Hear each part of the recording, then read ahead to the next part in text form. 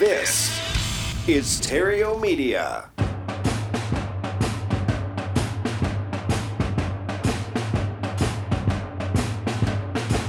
Broadcasting from Terrio Studios in Glendale, California, it's time for Epic Real Estate Investing with Matt Terrio. Yeah, what's up? Hello, and welcome to Epic Real Estate Investing, the place where I show people how to escape the rat race using real estate. Just got to shift your focus from making piles of money to making streams of money. Change that one thing just one time, and you are on your way to financial freedom. It is not the most exciting path, but it is the fastest, and once you get there, life then becomes exciting. And speaking of exciting, happy 4th of July, by the way. And this week, if you happen to be in the Maryland area on Thursday, that would be July 7th, I'll be making an appearance and speaking at the Hub City REIA. Specifically, that's in Hagerstown, Maryland. And I'm going to be teaching people how to find deeply discounted properties in today's market. So for more information, go to hubcityrea.com, hubcityrea.com. They've got all the information right there on their homepage.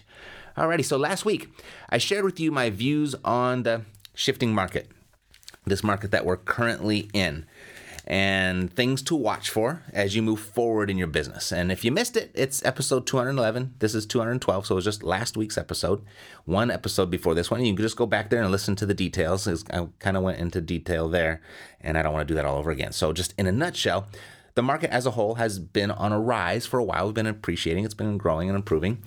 Home value-wise, property value-wise. We're just about 80 to 85% bounced back to the median since the crash of 2007.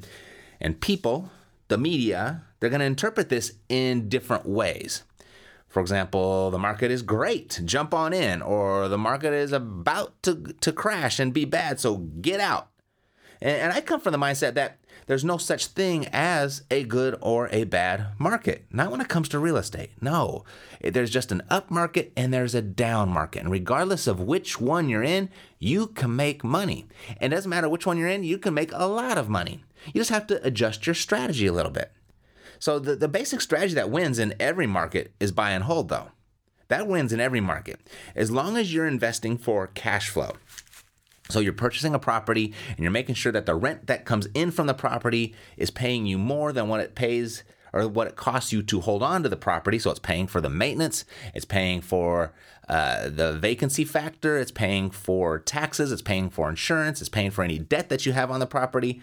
As long as you get enough rent coming in each month to pay all of those expenses that are associated with the property, that cash flow investing, buy and hold investing will win in any market. All right, so it just doesn't matter what the market does, whether with regard to home values, if they go up or go down. It doesn't matter. You're not going to sell anyway, so who cares? You're just collecting that cash flow month in and month out. Now, the one key thing to watch for with buy and hold investing would be the job market, the employment rate in that specific area. So, that, as they say, real estate is local, so are the employment rates. Those are local as well. So for people to rent your property, what do they need? They need jobs, right? And the good news about this is it typically doesn't happen overnight. Like, you can't just get, like the crash of 2007 was just like, I remember I was a real estate agent at the time, was I? No, I was just finished. But that's what it was. I had loans on the property at the time. This is how I knew this. I had loans in process, and there was people that I knew that had like 30 loans on their desk. And they came in the office one day. It had 30 loans on their desk yesterday. They come into the office today, and 28 of them have been canceled.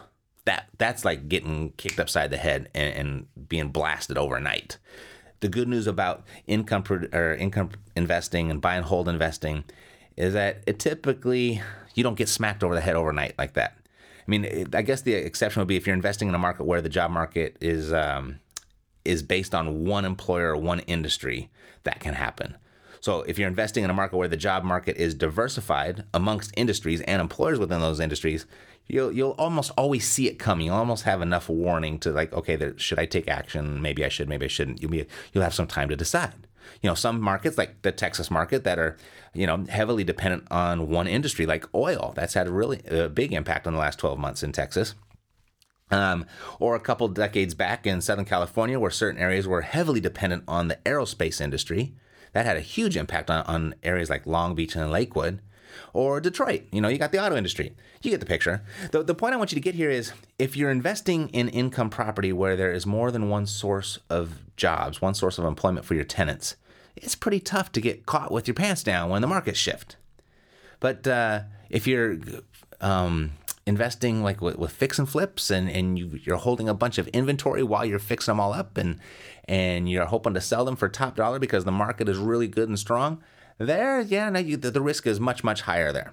All right, so in our office, what we're doing is we're just continuing to buy and hold. Nothing has really changed there. That's not changing. But we are finding that the deeper discounted purchases to be a little fewer and further between. And that means the wholesaling and the quick flipping of properties, the margins in those types of transactions, those are getting pinched a bit. So we're shifting our strategy here to keep those chunky profits coming in right alongside the cash flow profits that we're producing. And last week, I promised to share with you how we're doing that.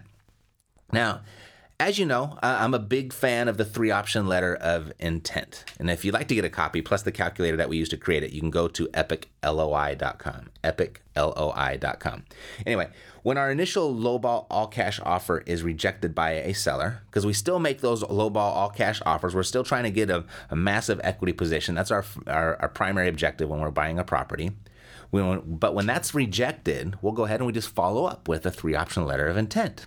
And we'll give them a couple more options where, our offer price is a little bit closer to their asking price. So if we're going to get closer to their asking price, they're going to have to be a little bit more flexible with the terms. And initially their terms being cash. Now we're going to say, can we make payments on the property? So anyway, we follow up with that 3-option letter of intent. And I think for most people, the logic is there. They get it. They understand it. Oh, cool, seller financing. I don't have to get a bank loan. I don't have to use any of my own money or very little of my own money, and the seller's going to carry it back for me. People get that logic. But from what I'm gathering, most investors really don't push for these offers to get accepted. And I think it's because, they really want to wholesale that property. A lot of people just want to wholesale the property and make that quick paycheck. And I understand that. And typically options 2 and 3, they're going to require some type of down payment, which most people don't want to come up with or can't come up with. Or if they start getting a bunch of seller financed offers accepted, they don't know where they're going to get all of that money for all of those down payments. So they're thinking, wow, it's going to be really difficult to scale. I just want to flip some more property. I need to make some more cash. I can't have all this money going out for down payments. So as slick as the 3-option letter of intent sounds on the surface, it loses a little bit of its allure for investors when it comes to the practical application and scaling within your business. For example, one of the more popular questions I receive when we're talking about the 3-option letter of intent is, how do you wholesale a seller finance deal? If they take that interest-only payment option or that principal-only payment option, how do you wholesale that? If the seller accepts one of your more creative options that involves the seller to carry back a loan for you, how do you get out of it and make some money? The same way you would if they accepted your all-cash offer. So that comes to me a lot. So I'm going to give you a couple of real-world options that we're employing more and more right now in our office as it helps keep the wholesale type money rolling in while still building our cash flow and ultimately requiring very little out-of-pocket money as well. So first, when you get a seller financed offer accepted, within that note, when you get that note between you and the seller of them carrying, and that note defines the terms of how the seller is going to carry back. It's going to say, what's the purchase price, what's the down payment, what's the interest rate, and when is the note totally due, when is the balance due. So all that information is going to be in the note. Now within that note, there's lots of other clauses that regulate the whole the structure between you and the seller. Make sure though in that note you have an assumption clause. And also an assumption clause that doesn't require the seller's approval for another buyer to assume the loan. So what this clause allows you to do is, allows you to sell the property without having to pay the loan off, without having to pay the loan in full prior to the sale or the transfer of the property. So it could look like this. After you've purchased a property under seller finance terms, you could turn around the next day and post an ad, cash flowing property for sale, seller financing in place, no banks involved, $10,000 moves you in, or $10,000 and take over the payments. And when you find a buyer, you're now out of the deal with that $10,000 down payment that you're asking for. You got that in your pocket. The new buyer moves in and continues to make the payments to the seller. They assume the loan. They assume the terms and the responsibility of that loan. And you're out of it. You put $10,000 in your pocket and you're out. Now, if that just sounded way too easy and you can't find a buyer, call me, because I'll take that deal if it cash flows all day, every day. All right? I'll take that deal. Because here's what I'm most likely going to do with it. This is why I can say I will probably take that deal almost every single time. I mean, certainly I have to go through the numbers and it has to meet my minimum deal standards and everything. But I can typically make a deal out of that if those terms are in place. So here's most likely what I'm going to do with it. Particularly in this market that we're talking about, in today's market. And this is something you should consider doing yourself before calling me to sell it to me. So rather than just selling it and collecting $10,000, why not collect $10,000 and then holding on to it for some cash flow as well? You see, you can get the best of both worlds this way. And in a market when you have a lot of excited people coming in, we talked about a lot of new people coming in, a lot of people taking on their education, because we got it. It's all in our Facebook feeds. A new guru every single day seems to pop up there, and the infomercials are booming, and the AM radio commercials are booming for the new seminar that's coming to town. So a lot of people coming to the market, both investors are coming in, and resident owners alike, because they're hearing that the market's appreciating. Oh, so now I guess it's time to buy because the market's on its way up. You know, the market is hot, right? Everybody wants in. And in a market like that, it's tougher to buy low. When everyone's excited about it, everyone knows it's appreciating, it's really tough to buy low. But it's easier to sell high. See, the market goes up and down, and that low price you buy at and the high price you sell at, that goes up and down with the market. So what felt like a low purchase, 6 months ago, that might be impossible right now in your market. But the high price that seemed impossible 6 months ago might be really easy right now. Got me? So here, let me give you an example. Let's say you purchased a house for $100,000. Okay, we'll just use nice round numbers. $100,000 you buy the property for. Its fair market value is $120,000, so you still bought it at a discount. It's not a huge one, right? It's not a smoking deal, but it's a decent purchase. You got $20,000 of equity in there. So you buy it for $100,000. Its fair market value is $120,000. You originally offered $80,000 all cash because you wanted to be able to wholesale it for a quick profit, right? But the seller balked at that offer, but they did accept that $100,000 seller financed offer. So you put 5% down. So you put $5,000 down. You got a 5% interest only payment structure, and you got a balloon payment due in 10 years. Those are the terms. 5% down, 5% interest only payments, and the balance due in 10 years. Now, instead of selling the deal, like selling that deal to me for $10,000 and letting me assume the payments, or any buyer for that matter, try this. You sell it and offer seller financing yourself. You being the seller, now you offer seller financing on top of the seller financing you have from the previous seller. So you purchased it for $100,000. You put $5,000 down and you got a 5% interest only payment, right? And the balloon payment due in 10 years. Now, market the property at fair market value. Remember, fair market value is $120,000, or maybe even a little bit higher. You could push that number a little bit higher because we're in this hot appreciating market, right? So let's go for $125,000. Ask for 10% down at 9% interest only payments and a 10-year balloon. So what have you done here, right? You're marketing the property for $125,000, and we can do that because the market is appreciating. You're asking only for 10% down, so that's going to make it easier as well, so people don't have to go out and get a bank loan. So your buyer pool just opened up extremely. And then you got 9% interest-only payments and a 10-year balloon. So what's happened here? Well, in scenario one, all you did was sell the property and collect $10,000, and you netted $5,000 because you put $5,000 down, then you sold the deal for $10,000, and they assumed the loan, so you're out. Right? You're out and you put $5,000 in your pocket. So that's kind of like your traditional wholesale deal. Now, in this second scenario that I just described, you collected 10%. You asked for 10% down, and that was 10% of $125,000. So you got $12,500. Right out of the gate, you got $12,500.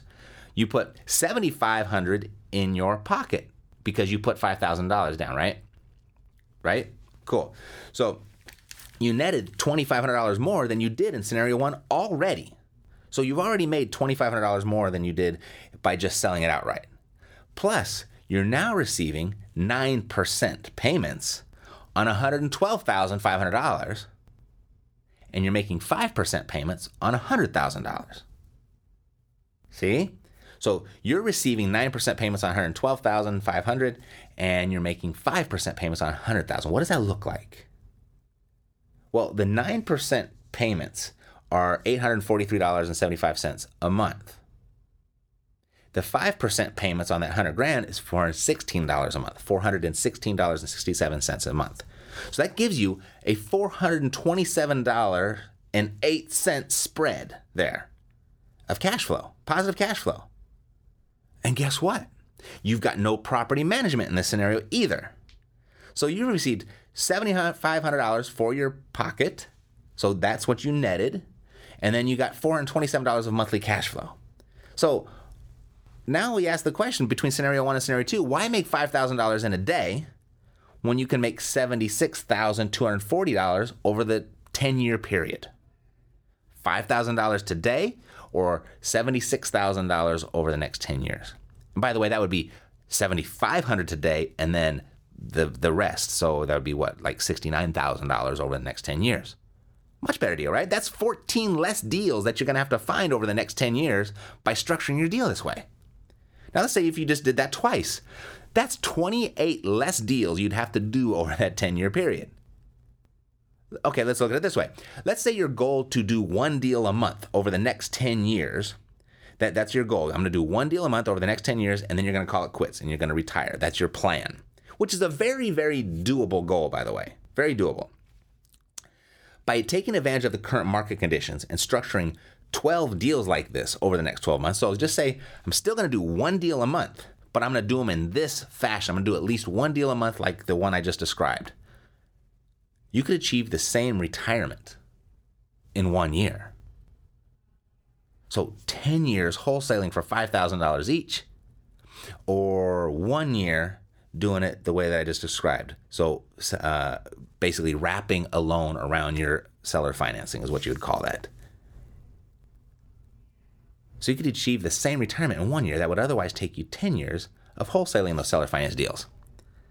So, like any other strategy, this isn't going to fit every deal, all right? So it's not going to fit every single scenario, but it's another tool in your toolbox to seriously consider, especially when you factor how much faster you'd be moving towards your financial freedom. You see, you'd be getting cash today, actually even more cash today than you would by just straight wholesaling it. And you get cash tomorrow for the long foreseeable future. So don't shy away from those seller finance deals. Don't do that because you don't know how to wholesale them and or think you may lack the down payment funds to do this with any sort of volume. This particular strategy, it can work in every market. But as the market is appreciating, and more people are going to try to get into the market, and that's investors and resident owners alike. As more and more people are trying to get into the market, it becomes easier to sell at the higher price. So you might be sacrificing a little bit on your initial purchases, but you're going to be making it up in volume by getting a little bit more creative on how you actually sell and with all the demand that's coming into the market. And that's going to be even easier to do because you're offering seller financing on top of your seller financing. Got it? So just another thing to look at, and that's how we've kind of shifted our market or our strategy here. And even with our offers, like our typical, our basic dirty math is we'll take fair market value, and then we'll take 70% of that. We'll subtract the repairs and then subtract our profit. So we've gone to fair market value, and now we've adjusted our dirty math formula to 80%. So we take 80% of fair market value, and we still subtract our repairs, and we still subtract our desired profit. But we know that in this type of market, it's more competitive. Sellers are getting more offers from multiple sources, so we need to be a little bit more competitive with that purchase. But in this type of market, we know we can make it up with on the sales side, and that's exactly what we're doing. Alrighty, so hopefully you got that. If you got any questions, go ahead and send them to matt@epicrealestate.com because there's a lot that I covered there. Send your questions to matt@epicrealestate.com and I'll answer them next week on the podcast. That's it for today, though. If you happen to be in the Maryland area this Thursday, come out and see me at the Hub City RIA. And I'm going to be teaching you how to find more deeply discounted properties in today's market. For more information, go to hubcityria.com. Sorry about that. I was going to say happy 4th of July, and I was going to say hubcityria.com at the same time. So go to hubcityria.com for more information, and you have a very happy 4th of July. To your success, I'm Matt Theriault, living the dream. You've been listening to Epic Real Estate Investing, the world's foremost authority on separating the facts from the BS in real estate investing education. If you enjoyed the show, please take a minute to visit iTunes and share your thoughts. Thanks for listening. We'll see you next time here at Epic Real Estate Investing with Matt Theriault.